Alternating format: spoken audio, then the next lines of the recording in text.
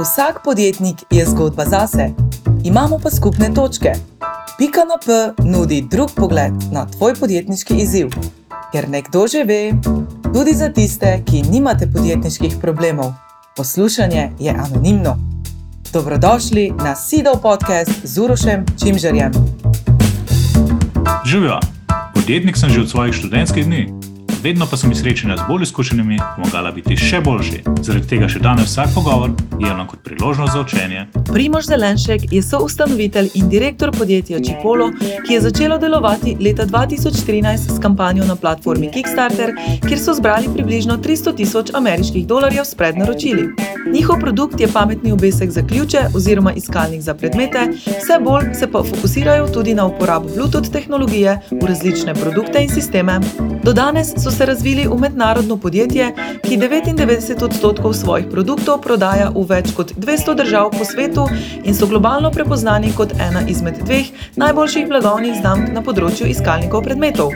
V današnji epizodi Primož deli izkušnje, kako so se po uspešni Kickstarter kampanji lotili izgradnje prodajne mreže in kakšne prakse uporabljajo še danes. Zakaj so se v podjetju Chipolo odločili za preskok iz direktne prodaje na distribucijo, kaj vse je potrebno urediti znotraj podjetja, da lahko upravljaš globalno prodajno mrežo v retail svetu, kako izbrati pravega partnerja, kakšni so kriteriji, kakšni so kazalniki za prodajno mrežo, da ocenjuješ uspešnost oziroma neuspešnost in zakaj je pomembno vzdrževanje odnosov s prodajno mrežo ter kako to poteka. Vse to in še več v tokratni epizodi podcasta Pika na P. Živijo, Primož. Hvala, ker ste se nam pridružili na našem podcastu. Živijo. Danes se bomo pogovarjali o izgradnji prodajne mreže. Ne? Ampak, kakor se jaz spomnim, je Chipolo začetek imel na Kickstarterju, torej strani, kjer posamezniki podprejo projekta. Ne? Kako torej, da se pogovarja o prodajni mreži, ne pa da niste vi zdaj direct to consumer business? Ja, drži. Takrat, leta 2013, smo nekako začutili, da je Kickstarter in ne vem, koliko se kaj poslušalci spomnejo, v tistem letu je bil kar nekaj uspešnih slovenskih startup. Tako da smo izkoristili to priložnost in takrat smo prodali za cirka $300,000 oziroma zbrali prednaročila za takšen znesek. Se je pa v bistvu tekom kampanje nabralo kar nekaj, se pravi raznih partnerjev, se pravi povpraševanj iz tega fizičnega sveta, retail sveta in z določenimi delamo še danes. Ampak, zdaj, to je tako, kako gledamo nazaj. Ampak takrat, ko ste imeli Kickstarter kampanjo, verjamem, da je bilo na začetku veliko težav z tem, da naredite produkt pa vse to. Ampak, a ste vi takoj prepoznali, da so tisti distributerji, a ste imeli ta prvo poskus, gremo prek spleta prodaja, direct to consumer? Kako je takrat to šlo? Mislim, zelo tako naravno se je vse skupaj odvilo. Vedeli smo, da seveda splet je nekako potem tudi po Kickstarter kampanji uspešno nadaljeval svojo pot in tudi v bistvu neko osnovno spletno stran smo launchali takoj v bistvu po končani Kickstarter kampanji, tako da ta del se je nekako odvijal in je v bistvu tekom let čez dalje bolj napredoval, ampak dejansko se je večina prodaje oziroma precejšnji del prodaje dejansko potem dogajala v retail svetu, tako da tam smo v bistvu začutili, da je naša priložnost. A pa je kdo od vas že imel izkušnje z retailom v ekipi? Ne. Mislim, nasplošno smo imeli relativno mali izkušnji iz vseh področji, tako da tudi iz retaila pa sploh ne. Kako se pa potem lotaš tako? Zdaj imaš tam distributerja, ki se ti jav, pa ima verjetno vprašanje, ki njemu popolnoma logično, a ne? Ja, kako se tega lotiš? Ja, tako je bilo. Določeni distributerji so potem celo prišli k nam, se pravi fizično nas pogledati, recimo z Američani so bili to, pa Francoz, pa Italijan. In potem smo mi imeli tukaj po Sloveniji dejansko različna podjetja prosili za pomoč, recimo konkretno pri distribuciji nam je pomagala Studio Moderna. Malo smo v bistvu preko tega mini intervjuja nekako poskušali čim več nekih informacij uporabnih dobiti. Tako da dejansko smo se sproti učili, spraševali druge bolj uspešne oziroma tiste, ko so nekako že v tem svetu obstajali se pravi v retail svetu in nekako prenašali pač te njihove izkušnje z neko mešanco v bistvu naših občutkov potem do distributerjev in nekako je to pač naravno nekako zraslo. A lahko morda razložiš ta ekosistem, rečemo tako retail, kako to sploh izgleda, kdo je distributer? Mislim. Zdaj, če tale ameriški trg malo bolj razdeljamo, se pravi, na začetku smo imeli mi neke vrste distributerja, z njim smo tudi podpisali distribucijsko pogodbo. Zdaj, ko gledam za nazaj, to v resnici je bil bolj partner, kot pa dejansko nek distributer. Ne. Se pravi, pa če pogledamo, kako je ta celotna veriga izgledala, oziroma danes mogoče malo drugače izgledano, pa bom o tem malo kasneje več povedal. Se pravi, ta naš partner je imel pod seboj določene prodajalce, ki jih imenujemo sales repi. Te sales repi imajo potem, bom rekel, dobre odnose z kupci iz retail trgovine. Se pravi, tam na drugi strani v retailu, če si predstavljamo nek Best Buy ali pa Target in tako naprej, sedi pač neka fizična oseba, ki skrbi za določena področja, katere produkte v resnici bojo znotraj teh trgovin prodajali. Se pravi, potem se sales rep pa ta buyer, se pravi, se dogovorita za prodajo oziroma za nakup produktov. No in med njima je potem dejansko neka vrste distributer, bom rekel pravi distributer, ki v bistvu je danes še vse in bolj, če pogledamo stvari, oddelč box mover. Kaj to pomeni? Se pravi, mi, ki smo te produkte prodali tem našemu partnerju, jih je ta v bistvu prodal naprej distributerju, se pravi, in ta distributer je potem, ker te velike verige dejansko ne želijo imeti zdaj na tisoče strank, ampak želijo imeti na tisoče strank, ampak zelo malo v bistvu opravka potem z temi produkti, kar pomeni, da zberejo pač določene partnerji, katerim te produkte se prav suppljajo. In ta končni distributer, box mover, dejansko bere recimo nekih 7%, samo zato, da v bistvu dobi robo in jo prepošlje naprej v retail, pa seveda stav račun. Se pravi, ima v bistvu ta velika veriga bistveno manj težav z nekimi, bom rekel, raznimi načini plačila in tako naprej. Se pravi, in zdaj, če pogledamo, ta veriga je bila relativno kompleksna v samem štartu in največja napaka je bila v tem, da nam je kar veliko marže se prav pobrali.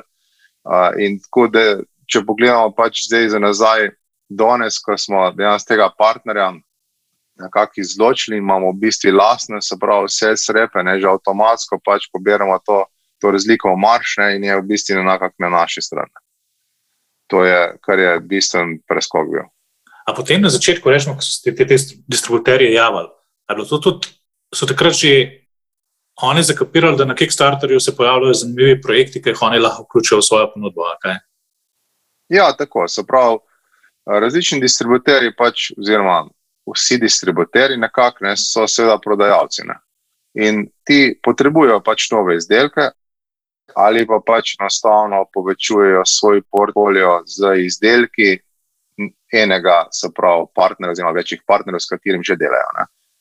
In zdaj, določeni so pač usmerjeni v to, da recimo iščejo nove inovativne pač izdelke, katere lahko ponudijo, ker to je nekako priložnost, seveda pač trg je tako, da trg potrebuje novitete in te takšni distributerji, ki pač, bom rekel, nekako poskušajo, se pravi, imeti svoj košček tega trga, so nas pač takrat na začetku kar masovno dejansko kontaktirali. To je, kot sem že omenil, Američani, Francozi, Italijani in tako naprej, kar nekaj pa teh dejansko.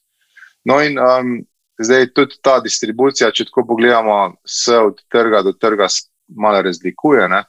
Zdaj, če gremo na primer recimo Francoza, Francoz je bil pač neke vrste distributer, ki je od nas kupoval in potem direktno prodajal dejansko trgovinam, se pravi, ni bilo te relacije sales repa vmes, se pravi, je bil pa nekako dovolj prostora za same marže. In tudi mi smo že v štartu z višjo ceno pač prodajali. Potem je pa spet vprašanje, katere naloge vse mora v bistvu distributer upravljati, ne? Ker poleg se pravi same distribucije, da spravi produkt v trgovino, je seveda diskusija zelo močna okoli, kdo bo zdaj upravljal delo marketinga. Seveda, ker je s tem povezan dosti velik strošek. Ampak ok, ti si že malo omenil si te marže, a ne? A lahko to malo pogledava, ker v bistvu meni čisto, jaz prihajam z digitalnega sveta, in pa nam so marže tako pač super, veš, v bistvu tako gross margin čez 80% se pričakuje, Kako pa izgleda zdaj nekaj, ki imaš fizičen produkt, pa ki je retail?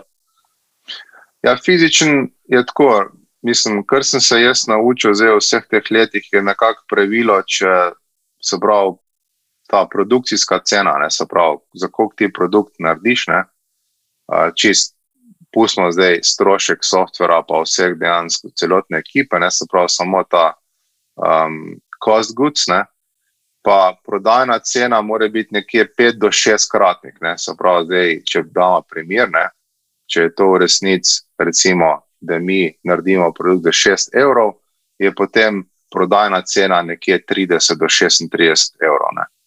V Ameriki je lahko mogoče malo nižja, pa je v dolarjih, ker tam je davek on top, V Evropi je pač davek vključen v samo ceno, tako da mi recimo imamo tako strategijo, da v bistvu kar poelajnamo cenik, se pravi, če je v Ameriki $25, je tukaj v bistvu v Evropi 25 evrov, pa je nekako se znivelira tam, gre v bistvu davek on top, tukaj se odšteje, pa malo je dejansko tega razmerja še evro pa dolar, tako da v bistvu pa tam mogoče malo več mase, pa nekako je potem smo približno na isto. Tako da, če tega ne moramo uloviti, potem je dolgoročno zelo težko preživeti. To je pač po naših izkušnjah. Zdaj, če pogledamo ta neko razmerje, včasih težava pa nastane tam, kjer že imaš ti nek konkurenčen produkt, ki pač je postavil neko ceno na trgi in zdaj pa ti poskušaš se tam njim približati.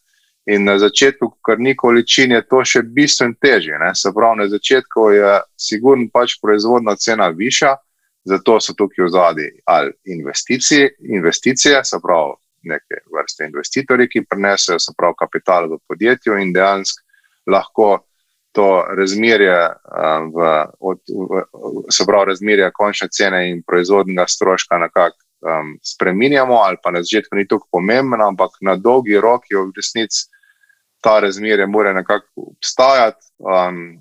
Z določenimi govorim, ker je ta razmerje gre proti 7 recimo, tako da vsako podjetje si mora to malo po svoje zračunati, pa videti dejansko, kaj za njih pomeni, ampak po mojih izkušnjah pač je tam nek takšno razmerje, pač, ki je zdravo.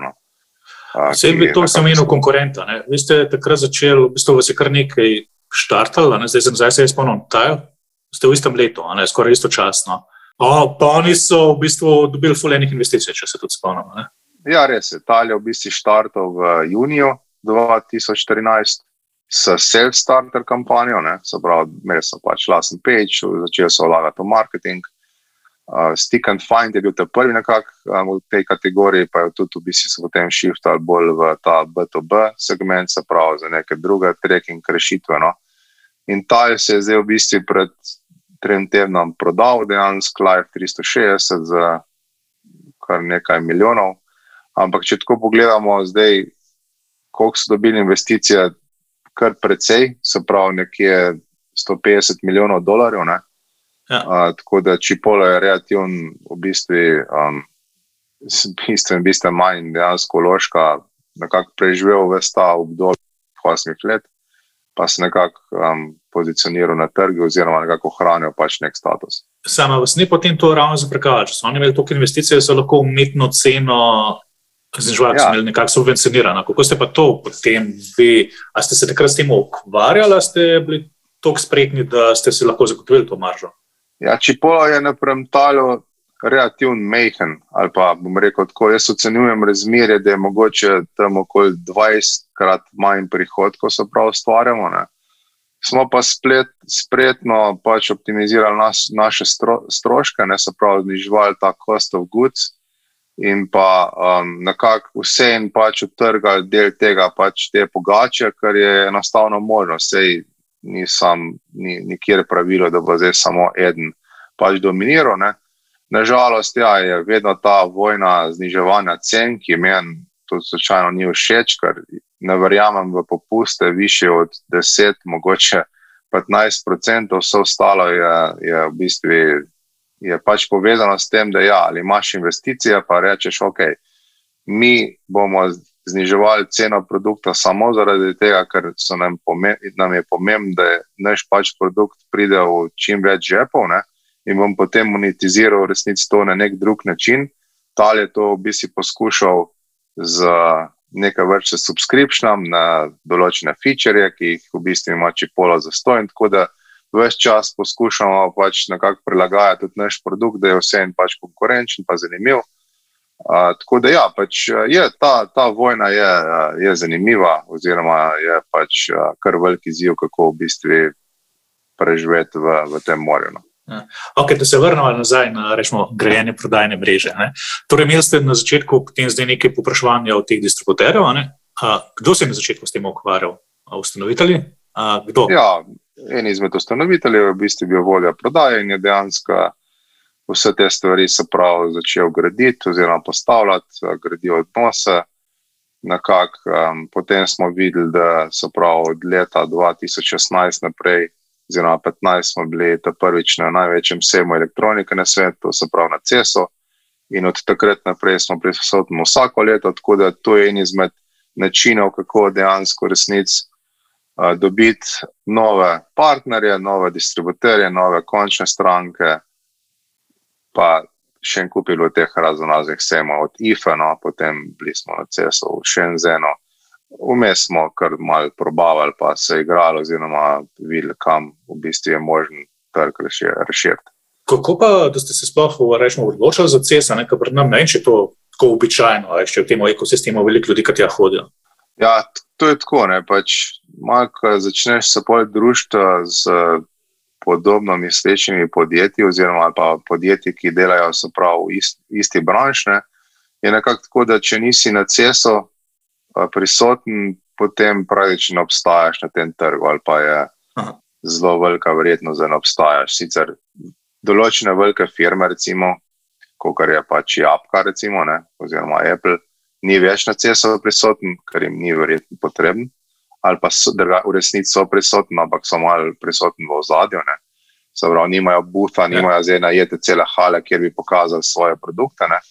Ampak tam v resnici enkrat na leto pridejo v bistvu vsa ta smetana in od proizvajalcev do razvijalcev, do dejansko kupcev, distributerjev, retailerjev, tako da tam dejansko se dobimo, 4 dni je zelo intenzivno, je pol nekih sestankov, seveda najbolje, da so dogovorjeni vnaprej, veliko nekih večerij, nekih druženj, se pravi poskušamo pač narediti posel in prodajati, se pravi produkte, predstavljati produkte, se pravi, veliko se je že zgodi, da smo takrat announcali nek produkt in potem pridejo, se pravi, od raznoraznih novinarjev, se pravi, tam na booth, ta osebni stik je še vedno pač ključen, no.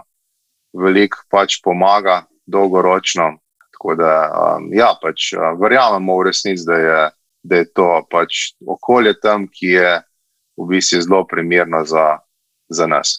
Še enkrat, kako da ste pa res prvič šli tja, mislim, da to verjetno kar nekaj stane, ne? Ja, v bistvu je bilo tako, no, prvič sta šla dva co-founderja samo dejansko pogledati, se pravi kot obiskovalca, in potem naslednjo leto je pa v bistvu ta naš partner oziroma takrat distributer nekako zakupil en majhen prostor in smo dva co-founderja šla tam in smo bila z njimi 4 dni, se pravi na sejmu, da smo malo dejansko začutili, kako sploh to vse skupaj funkcionira. No, potem eno leto kasneje, še to zelo pomembno je v bistvu, da prostor zbereš tekom sejma, ker te prostori, dobre lokacije se zelo hitro zafilajo in to je v bistvu ključen, ker zdaj pač se vemo, tako kot pri vsaki stvar ali pa pri velikih stvareh je pač lokacija zelo pomembna, ne. No in vsako leto smo potem izboljšvali v bistvu to lokacijo, izboljšvali se pravi naš booth, kako prezentiramo produkte, no, tako da ja, pač bil je nek tak relativno dolg proces, da smo prišli v bistvu do tistega statusa, da vemo, kaj v bistvu tam počnemo. No. V pozitivnem smislu. To ima sejem v naši branži, v bistvu, kaj tudi en tak sejem, obstaja Outfest, ima v bistvu organizator že aplikacijo, ki se ti naprej lahko dogovoriš za sestanke, vse te zadeve. Podobno procesu, moraš sam brskati. Ja, to je, mislim, ta aplikacija obstaja v bistvu od lanskega leta, ko je prišel ta digitalni CES, prej dejansko je na nek način obstajal, pa ni to obstajalo. V bistvu si še vse in se pač dogovoril prek maila. Tako da drugače pa ne, je mogoče malo drugačen, da bi zdaj kar vsakem lahko napisal, pač nek mesec tega ne obstaja, pa tudi če bi vprašanje, če bi odgovorili. No. Ok, zdaj gremo spet malo še nazaj, kar malo skačeva. Ampak kako je pa zdaj, ko ste te distributerje dobili, kakšno ste pa organizacijo imeli, če se rečemo, eno leto potem v začetku Kickstartera? Kakšno moraš imeti notranjo organizacijo, da handlaš zdaj ta prodajno verigo? Ta organizacija sama se je pač prilagajala. Se pravi, feedback distributerjev nam je nekako pomagal, da smo se pravi embalažo zboljšali oziroma jo pač prilagodili za ta fizičen svet. Ne. Tekom vseh teh let smo se naučili, da v bistvu za online pa za Amazon imamo pač drugo embalažo, tudi drug skup, zato da se stvari med sabo ne mešajo, pa tudi v bistvu optimizirana je iz vidika pač pošiljanja. Se pravi, dosti manjša je v retailer, je veliko bolj bogata, oziroma pač tam gor mora biti pokazan, kaj ti dejansko kupuješ, neko pa online je že jasen, kaj dejansko si ti kupil. Tako da to se je pač spremenilo. Tukaj me zdaj zanima, v bistvu rečemo te povratne informacije, ker to morda se lahko kasneje dotaknemo, ampak to prvo ta vprašanje. Kdo znotraj podjetja je zdaj bil ta točka, veš, v bistvu, ki imaš ti zdaj tukaj distributerje, ker nekdo mora zakapirati, nekdo mora dobiti to idejo, da imamo mi dve različni embalaži. Kako ste se torej organizirali, veš, da ste te informacije še zmeraj dobivali? Ja, to v bistvu pride do tega, zdaj recimo, kako smo v zadnjem času pač organizirani. Ja. Imamo tedenske klice z našimi partnerji, ne vsemi, predvsem sales rep imamo tedenske klice in potem oni v bistvu so na nek način našo okno v svet. Se pravi, on tam pač se pogovarja z buyerjem in prije pač nekaj povratna informacija do nas in potem mi to, se pravi, prodajniki naši akumulirajo v bistvu te informacije in jih pač posredujo naprej. Ali v marketing, ali v dizajn, ali v bistvu v nek produktno strategijo, oziroma v produktni razvoj. No in to je, se pravi, pač prodajnik je na nek način ena izmed ključnih, se pravi, pozicij, da dobimo, se pravi, prave feedbacke, predvsem iz tega fizičnega dela pač sveta. Ok, pa sem zdaj dozival, da ta vzdrževanje teh odnosov, rečemo, s prodajno mrežo, da je ful pomembno. Prej si rekel, da imaš kupca v trgovini, v bistvu ta, ki kupuje za trgovino, pa imaš prodajnika, potem imaš distributerja, torej imaš vsaj te tri, a to vi z vsemi temi tremi, torej s kupcem, prodajnikom, distributerjem vzdržujete odnose, kako to delate? Ja, se pravi, s temi kupci, pač do teh kupcev, končnih kupcev, nimamo vse posod pač seveda dostopa, zato ker je pač ali vmes distributer ali pa sales rep. Te kupce v bistvu mora distributer ali pa sales rep na nek način pač imeti dober odnos. Drugače jih seveda pač poskušamo, da se enkrat na leto pač dobimo fizično ali pa konec leta pošljemo kakšno darilo recimo. Drugače pa pač najbolj ključni je, da nekako se dobimo, da si oni vzamejo čas za nas. Zdaj, veliko se je to v preteklosti dogajalo, da je bil to kar na CES-u, se pravi, vsi so prišli enkrat na leto tja, kako sem rekel prej, je bilo zelo intenzivno, se pravi, tiste 4 dni, se pravi, predstavljali smo nove izdelke, se dogovorili, kako bomo tisto leto delali in je pač, ker je to prvi teden januarja najbolj primerne, se pravi, čas in potem pač se je ta magija trdega dela začela pač odvijati tekom leta. Tako da jaz osebno verjamem v te odnose na nek način, ki ga moraš pač graditi ves čas, se pravi, neke vrste, se pravi, od poštenosti do predstavljanja neke zelo jasne slike. tudi če pride do nekih zamud ali pa težav, se pravi, da si tam, da si na voljo, da oni čutijo v resnici, da boš pač ti rešil stvar, ker kakor ga boš enkrat pač ne tegnil, bo enostavno te zapustil in je zelo težko pač popravljati stvari. Tako da, ja, tle je pač ta odnos ključen in je pa pač zelo dolgoročen. Kaj pa imate znotraj podjetja ene vrste key account managerje ali pa partner managerje, ki negujejo ta odnos? Kako? Ja, key account sicer v bistvu bolj nekako poleg eksekutira stvari v našem primeri, drugače te odnose najbolj gradi v bistvu vodja prodaja, pa jaz sem kar prisoten praktično pri vseh teh bolj pomembnih ali pa ključnih, se pravi sestankih ali pa bom rekel obiskih in tako naprej, se pravi, da začutijo, da so, ker prijo k nam, da so pomembni. Ogromno kar se zgodi, da pridejo sem, tukaj se pravi na lokacijo v Slovenijo, Trbovlje, potem jih pač peljemo malo po Sloveniji, malo pokažemo pač te naše lepote in če prijo k nam, so vsi navdušeni in verjamejo, se pravi, še veliko bolj, kot pa prej v bistvu v naše delo in v naš brand. Torej, v bistvu ena izmed tistih začetnih zadev je to, da je probaš spraviti v Slovenijo. Ja, če je pripravljen sem priti, potem vemo, da ima v resnici zelo močno, se pravi se pravi idejo ali pa bom rekel željo. Tega sicer zdaj zaradi COVID-a je mogoče malo manj, nažalost, ampak vse to bomo poskušali pač popraviti. Ja, idealno je, se pravi, če prije partner k nam, zato ker on si vzame takrat čas za nas, ni vse malo nehiter, bomo malo tle imeli en klic, pa bomo bolj kar vse rešili. To ne gre tako, ker tudi moramo vedeti, pač vsi ljudje se v določenih situacijah mogoče malo bolj sprostimo, poveš kakšno bolj osebno stvar in se nekako gradi ta nek profesionalno, partnerski, prijateljski odnos, In v takem vzdušju, če se dva zelo dobro razumeta, je bistveno lažje pač in reševati probleme in ni to v bistvu iti nekako naprej. Ja, točno to, ker veš, če ne drugega, veš, koga na drugi strani kličeš ali pa malo veš več v njihovi organizaciji, pa vse te stvari in je to ful lažje. To se tudi nam izkazalo, da mi ful dolgo časa nismo imeli kontaktov z dobavitelji, Pa ko smo jih prvič dobili, so nam povedali, da smo dosti veliki, in potem je bilo kar enkrat se veliko stvari lažje zmeniti. Torej, večinoma tega pripeljate so pa kaj, sales repi? Ne, mislim, sales repi tudi, pač te so zdaj naša podaljšana roka, trenutno jih imamo v bistvu locirane Kanado, se pravi za Kanado, Ameriko, v UK-ju imamo pa v bistvu v Singapurju. To so nekako te, ki so nam zelo blizu, se pravi recimo tega iz Singapurja še nikoli nismo fizično videli. Nažalost, tudi v bistvu UK še nismo dejansko se nikoli srečali, z Američani smo bi že večkrat v bistvu na kosilu in zdaj komaj čakamo, da gremo na CES, ker takrat seveda se srečamo in pač nekako je lažje nadaljevati. Potem, tukaj kdo še pride, se pravi ti distributerji evropski, pa tudi recimo japonski distributerji bi že dvakrat pri nas pač.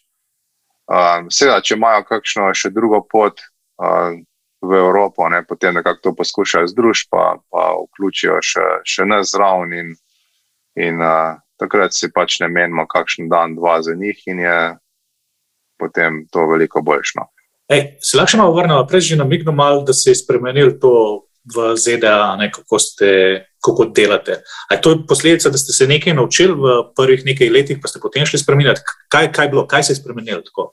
Ja, spremenili se to, da enostavno smo gotovili, da pač veriga, se pravi prodajna veriga oziroma ta prerez marže enostavno ne funkcionira in smo pač tega prvotnega partnerja, ker smo mislili, da je distributer v resnici nekaj vrste distributerno, pač odrezali in šli direktno pač do sales repov, se pravi poiskali smo nove sales repe, druge in zdaj v bistvu prek njih funkcioniramo in pač iščemo priložnosti v samem retailu. To ste imeli srečo, da vam je pogodba to dovoljevala? Ali je tako, sreča ali pa smola je bila v tem, da ta partner ni dosegal količin in potem smo lahko mi prekinili pogodbo eno leto prej, preden bi se sama po sebi iztekla. Tako da smo pač rekli, hvala lepa, mi prekinjamo pogodbo in potem smo na CES-u se dogovorili z novimi v resnici sales repi, ki so pač startali novo leto. No in tako je v bistvu nekako bilo to izvedeno. Koliko je pa klele ta ekskluzivnost? To obstaja, se to zahteva? Kako je? Ja, ta ekskluzivnost je zdaj tako. No, pač, na začetku smo ekskluzivnost nekako podeljevali pač vsakemu, ker mogoče nismo najbolj tudi vedeli v bistvu, kako stvar funkcionira. Zdaj poskušamo ene stvari, se pravi, določeni partnerji imajo še vedno ekskluzivo, določeni partnerji ne. In smo šli bolj na to žogo, da v resnici imaš ekskluzivo, ampak samo za določene, se pravi, trgovine, ker če ti nimaš odnosa z vsemi, potem ne rabiš ekskluzivnost pač vse posod. Aha. Se pravi, definiramo, kdo je konkretna njihova stranka, to je pač nek live seznam, ki se pač povečuje ali pa zmanjšuje. Določeno obdobje ga imajo na seznamu, določeno obdobje potem jim zaupamo, da pač če si rekel, da boš zdaj pač poskušal priti v to prodajno verigo, potem mi povej, kakšne bodo tvoje aktivnosti, ne? In zdaj, če se pol leta ali pa 1 leto nič ne zgodi, pa ta partner ni več tvoj, ne? In poskušamo ga dati komu drugemu, ki je imel recimo boljše odnose. Tako da, glede ekskluzivnosti imam tako zelo mešane neke občutke, no pač, eni ne delajo sploh drugače in rečejo, mi z vami žal ne moramo delati, ker pa zahtevamo ekskluzivnost, mi poskušamo se potem pač nekako spogajati ali pa jih prepričati, da to resnici ne potrebujejo, eni potem pridejo, pod ekskluzivnost, to je tudi spletna stran, pa Amazon in pač poskušamo obrazložiti, da to v resnici ne gre, ne, se pravi, ali pa da je bistveno težje, ali pa da nekako ni marže, ali pa da je operativno preveč kompleksen, tako da veliko nekih variant je že bilo, no. Ampak na koncu izkaže, da najbolj pomembno je, da veš čim več informacij od tega distributera oziroma partnerja, kajti ko to v resnici veš, je bistveno lažje se spogoditi oziroma pogoditi z njim, kaj bo v resnici on sploh za tebe počel. Je pa po drugi strani tudi ena stvar, da določene revenue on mora od tebe ustvarjati, ker če ni dosti visokega revenue, pač bo rekel, jaz vam energijo namenil nekam drugam. Ok, tukaj ste kot 2 vprašanja imamo. Ne? Prvo je, ko si rekel, čim več vedeti. To torej, kaj vedeti, v katerih trgovinah je, kakšne produkte, kaj so tiste stvari, ki te zanima?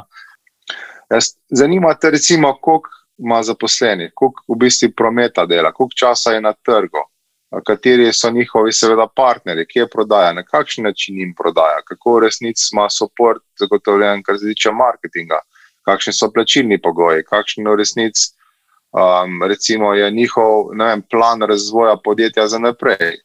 To so neke tako osnovne informacije, ki je dobro, da jih pač veš, ker je bistveno lažje v bistvu na začetku pač pravilno spozbrati tega partnerja, ker če je enostavno premehna ali pa če on v bistvu prodaja nekaj, kar v resnici ni to, potem boš imel slejko prej težave. Ja, super, fajn, boš zadovoljen 2 dni, dobili so mnoga partnerja, potem pa vprašanje, če se bo karkoli zgodilo. Tudi ta MOQ, se pravi minimal order quantity, na začetku pač mora biti neka smiselna številka, ker če ni, potem on nima dosti denarja, da bo on sploh s tabo funkcioniral. Aha. No, drugo vprašanje, ki se zdaj pa že parkrat dotakne, pa ravno to prodaja. Ne? Zdaj, ko imaš tako verigo, da je toliko ljudi, toliko podjetij vmes, kdo je zdaj tukaj odgovoren, da se stvar prodaja? Ker če se ne prodaja, nobeden ni zadovoljen, ampak kdo je pa zdaj tisti, ki je pa odgovoren za to, da se proda? Mislim, tako je, se pravi, v bistvu odgovoren, na koncu smo odgovorni mi. Bom razložil, zakaj. Ker sales rep je tisti, ki v bistvu spravi stvar na polico. Sales rep ni tisti, ki bo v resnici zagotavljal, da bo tudi produkt šel iz police in tudi ni plačan za to, da bo v resnici koliko dejansko se proda. Ja, to je bilo dejansko idealno, ne. Ampak ne, ker on je pač hard work naredil, da je to prišlo na polico. Če se ne prodaja, je potem glavna v bistvu težava na koncu je pač na marketingu, koliko v resnici ljudi pač pozna ta produkt, ne, pa ali je ta produkt sploh v bistvu primeren za te kupce, ne, oziroma za pač uporabnike. Tako da dejansko na koncu je celotna odgovornost, kakorkoli pač obrnemo, na samem proizvajalcu oziroma pač na podjetju, ki v bistvu prodaja pač produkte, ne, oziroma jih izdeluje. Zdaj za marketing verjeten mislimo predvsem kaj? Promotion, place, packaging, te tri sklope, kaj so? Mislim, marketing bi jaz rekel, da je vse to pa še dosti več. Ne? Se pravi, marketing mora razumeti v bistvu, kdo je kupec, marketing mora dejansko zagotoviti. Zdaj, lahko tu s partnerji, recimo, ne vem, pač, da imamo, da vložimo nekaj denarja, da je pač produkt v nekem katalogu njihovem, katalogu, ki prije recimo na domove. Da vložimo v resnici v neke banerčke na njihovi spletni stran, da vložimo v resnici denar v mogoče, pač popust, ali pa da vložimo v resnici v post-displeje. Post-displej pač je nekaj, kar v bistvu predstavlja produkt znotraj trgovine. Zdaj spet vprašanje, je ta post-displej primeren, dejansko pravilen pove, je dosti jasen in to je v bistvu ves nek tak cikl, ki ga konstantno je potrebno spreminjati, da priješ pač v neke prave formule, ki funkcionira. Tukaj se imamo mi še veliko za naučiti. No, prej pa že omenil, da je tudi odvisen distributer, sofinancira marketing. Mislim, kdo je zdaj, a ste posod bili dogovorni v vseh državah, ker to je ful težko, predvidevam, da so trgi različni, ali imajo lokalni partnerji izkušnje, s temu pa vam pomagajo? Čisto odvisno. Določeni recimo pač ta distributer vloži v bistvu v marketing, pa potem imamo nek marketing development fund, določene procente, se pravi sami pač cene, ki jih recimo konec leta ta partner dobi nazaj ali pa v bistvu možno vmes sofinanciramo to neko kampanjo. Ponavadi tako, se pravi, prije distributer in reče, mi gremo zdaj v nekega telkota, tam zahteva ta telko pač, ne vem, 15,000 evrov, da bomo mi v bistvu namenili za advertising znotraj njihove skupine, ne. In se pravi, to so pol različni, se pravi, nivoji, kaj konkretno se recimo oglašuje, ne. Kje vse pa se to oglašuje. In potem marketing nekako poskuša z njihovim marketingom čim bolj to na pravilen način predstaviti. Recimo, ne vem, en partner na Švedskem, Clas Ohlson, veriga trgovin, to je en izmed primerov, kjer mi delamo brez vseh pač posrednikov, se pravi direktno z njimi. Smo enkrat na četrtletje izdajo revijo in smo letos financirali pač eno stran v bistvu, kjer je bil članek, kako v bistvu uporabljati naš produkt, oziroma malo je bil pač marketinško zapakiran, da nekako ne prodaja direktno, ampak pač poskuša pač narediti nek vtis na kupca. Ne. No in to je en izmed tako v bistvu poslušuješ na samo podajo. Torej, potem imate vi zdaj dosti močen že marketinški oddelek, rečemo, da vse te zadeve dela, da skrbi za te point of sales, panoje, pa... Mislim, poskušamo ga imeti v resnici, ampak je še kar malo šibek, iz vidika pač kadrov in tudi v bistvu sredstev, katere imamo na voljo. V bistvu čez dalje več dejansko vlagamo v bistvu v ta del, ne. Je pa, seveda je zahtevno, ker je pač toliko različnih trgov, zato tudi v prihodnosti želimo nekako zožati število trgov, pa v bistvu več dejansko energije vložiti v določen trg in tam narediti pač več nekih marketinških aktivnosti, kot smo imeli recimo v Sloveniji zdaj. Tukaj je eno kampanjo, kjer smo testirali recimo pač različne approache od jumbo plakatov, lahko slišite v bistvu na radio oglase, influencerje smo uporabili, pa seveda pač ta celotni digitalen se pravi vložek preko različnih oglasov. Tako da pač poskušamo v bistvu nekako izboljšati ta marketinški del v fizičnem svetu, ki pa je seveda izredno drag in izredno pa zahteven. Ok, tako, čeprav razumem v bistvu tako, da na začetku ste se učili, rečemo, distribucijo, pa vse te zadeve to prodajno verigo, pač to zdaj obvladate, ne? Zdaj pa v bistvu kako bolj učinkovito uporabljati, pa se tako nekako premikata jeziček na tehtnici proti marketingu, da vklele fokus učenja. Zdaj v bistvu delamo to, da izboljšujemo pač koliko produktov bo šlo ven iz trgovine. To je v bistvu nekak cilj. Ok, rekel se da zmanjšal trge, čisto sam za občutek, kaj to pomeni zdaj, v bistvu skok na koliko? Ja, mislim, recimo naši core trgi že od samega štarta so bili recimo Amerika, pa potem recimo Francija, Italija, Nemčija mogoče zdaj v zadnjem obdobju, ne, potem recimo Japonska, ta azijski del.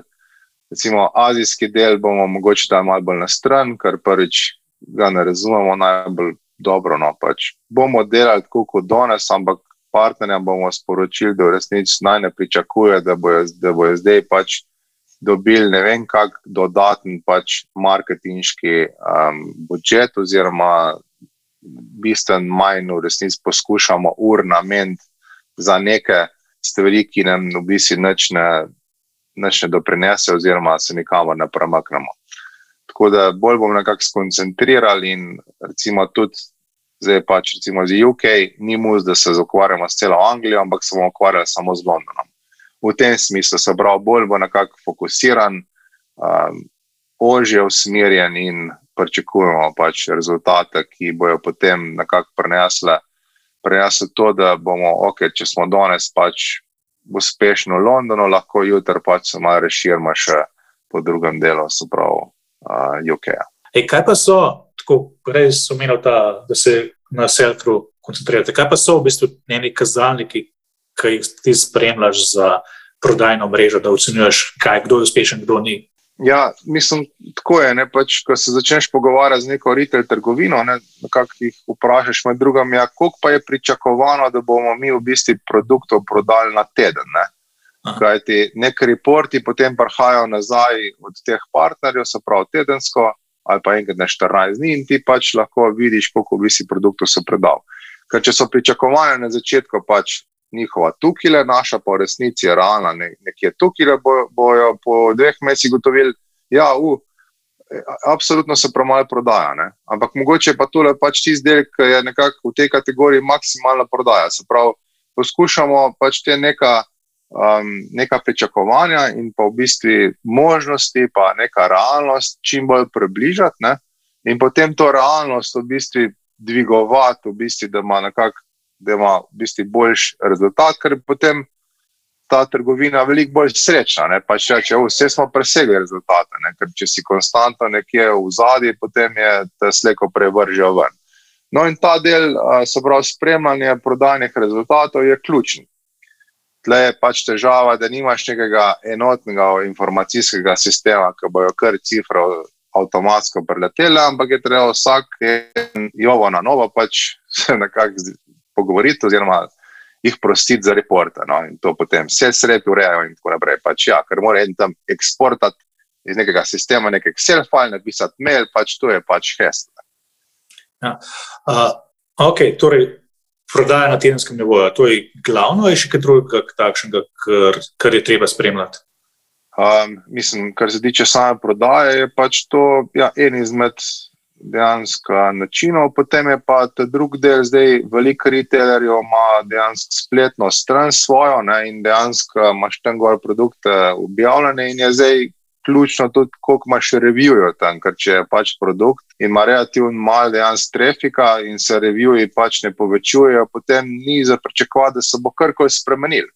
Se pravi, to je tudi en izmed teh delov, se pravi, da se pridobivanje reviewjo, ne, je ključnih, pa nesplošno pač, se pravi, ta scoring, ki je nekako čez vse kanale prisoten od Amazona, naše spletne trgovine, obstajajo določeni tooli, recimo, kjer lahko ti pomečaš te, bom rekel, reviewje oziroma ratinge čez večina teh, se pravi, partnerjev, ne.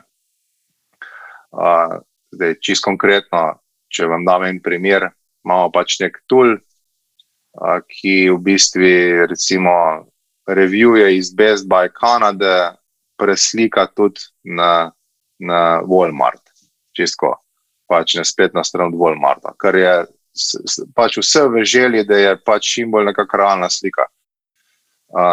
po drugi strani recimo ogromno nekih ratingov dobivamo na Google Play Store ali pa na App Store. Žal tiste ratinge ne moramo nikamor prenesti, ampak pač ja, tudi ta del je nekako pokazatelj, pa vsi pač ratingi na Amazonu, kako v bistvu mi dobro performamo, ker če bojo tam ratingi visok, potem je velika verjetnost, da se bojo tudi na drugih pač spletnih platformih pač cifre povečale, oziroma bojo nekako težimo k 4,5 in plus od 5 zvezdic. Še eno, prej si omenil, tako, da se morda omejitve kategorije obstajajo, a veš, tako, kako lahko prodaš. Pa zdaj glede na to, da se je, rečemo, Tile prodal temu Life360, ki je načeloma sledil, mislim, da je to ta aplikacija, ki je starši uporabljajo za sledenje otrokom. Ja, to v bistvu zgleda, kot da so šli v drugo kategorijo. Po drugi strani imaš pa od Apple AirTag, Ja, štartov. Kje zdaj ti misliš, v bistvu, se kaj ukvarja s tem, koliko je vaša kategorija velika? Ja, seveda.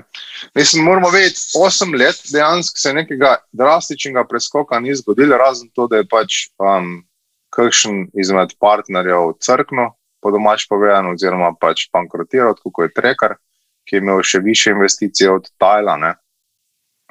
No in mi smo v bistvu bili neke vrste pionirji tukaj in smo dejansko to kategorijo, se pravi iskalnikov naših osebnih stvari, na Bluetooth tehnologiji, nekako postavljali pač na trg. No in zdaj recimo Tile, ki je bil kupljen strani Life360, tam je motivacija, mi predvidevamo v to smer, da nekako Life360 je se pravi public company, ki si je pač na nek način dvignil prihodke, po drugi strani bojo pa poskušali konvertirati Tilove uporabnike v njihov ekosistem, potem bojo pa na dolgi rok te dva ekosistema začeli združevati. Vprašanja bojo pač brand Tile obdržali ali pa recimo bojo pač enostavno rebrandali vse skupaj. Verjamem, da ga bojo kar obdržali, ker v Ameriki kar zelo v bistvu znan. Tako da je v bistvu nek način ideja pač konvertirati userje, povečati, kar Life360 pa večina temelji na nekem mesečnem subscriptionu, pač na teh servisih, in potem je logično, da si ti pač prisoten tudi v fizičnem svetu, ker tam pač uporabnik kup, potem to doma skuplja in potem ga lahko nekako targetiramo in poskušamo še kak dodatno storitev prodati. No, zdaj, odkar je pač AirTag na sceno prišel, pa v bistvu Samsung je dal tudi nekaj vrste svoj tag, mi verjamemo, da se bo kategorija nekako začela pač povečevati, kar je logično, se pravi, več ljudi bo v resnici za to vedel, ampak bo tudi v bistvu več dodatne konkurence prinesel. Tako da, ali bo Chipolo tukaj znova dejansko izkoristiti pač vsaj ta trenutek, je vprašanje. Lahko, da v bistvu bomo prodali manj, lahko, da bomo prodali malenkost več, lahko, da bomo prodali bistveno več, nič se ne bo nekih drastičnih preskokov se iz danes na jutri sigurno bo zgodilo, ampak ja, verjamemo, da lahko rastemo, lahko pa se tudi zgodi, da v resnici nas bo ta druga konkurenca, zato ker bo pač prišla iz Kitajske, enostavno povozila in bomo mi postali pač ali nekonkurenčni. Tako da težko zdaj napovedujem, sigurno je pa pač po teh 8 letih fajn, da se je nekaj začel premikati na našem področju in sigurno ni dolgocajtno, po domač povem. Pa morda še zadnje vprašanje. Zdaj, tako pač v vseh teh letih, v bistvu zdaj lepo delu vse iz te izkušnje, ki ste jih dobili. Kaj pa bi ti zdaj v bistvu, rečemo, tista stvar, ki se bi zdela najbolj pomembna za nasvet sebi na začetku, rečemo, tako, da bi bila bližnjica? Mislim, bližnjica sigurno bi poskušal pridobiti več denarja, bom rekel, B2C, burn to cash, v bistvu, je kar dejansko nek zahteven dejansko sektor, ampak ima izredno veliko pač priložnost, kajti tle moramo vedeti milijarde ljudi, katerim je to možno pač prodati. Na začetku bi več denarja vložil, se pravi, v razvoj produkta, se pravi, produkt bi konkretno pač prenovil, ali pa bi ga drugače v bistvu launchal. Tile je takrat zamudil dejansko 1 leto s svojim launcham, kar je bilo po eni strani logičen. Tehnologija v bistvu ni bila tam v smislu, se pravi, dovršenosti pa stabilnosti delovanja. 8 let nazaj je telefon drugače funkcioniral kot danes, bistveno slabši. In ja, pač takrat bi več sredstev za to namenil, se pravi, da bi izboljšal produkt, se pravi, rabili smo kar nekaj let, da smo prišli na tisti nivo, ki bi mogoče mogel biti na začetku, ampak se to noben dejansko ne ve, ne. Tudi naše znanje ni bilo v bistvu tam na tistem nivoju, ne. Če bi lahko takole pač odprli naša glava, pa mogoče zlili določene izkušnje noter, bi sigurno to naredil takrat. Ampak pač delaš željo, če padeš, se moraš pobrati, tako da kaj veliko stvari, vprašanje, če bi lahko spremenil, ampak ja, če pa bi pa sigurno to, no, se pravi, izboljšal bi sam produkt, pa z več denarja bi mogoče lahko hitreje tekel proti ostalim in se nekako bolj pozicioniral samo na samem trgu. No. Primož, res hvala za deljenje vseh teh izkušenj danes. Hvala za povabilo. Si podjetnica, podjetnik, želiš rasti hitreje, pa ne veš točno kako? Pridi na kavo, da skupaj pogledamo, kdo v Seedu je že rešil podoben podjetniški problem.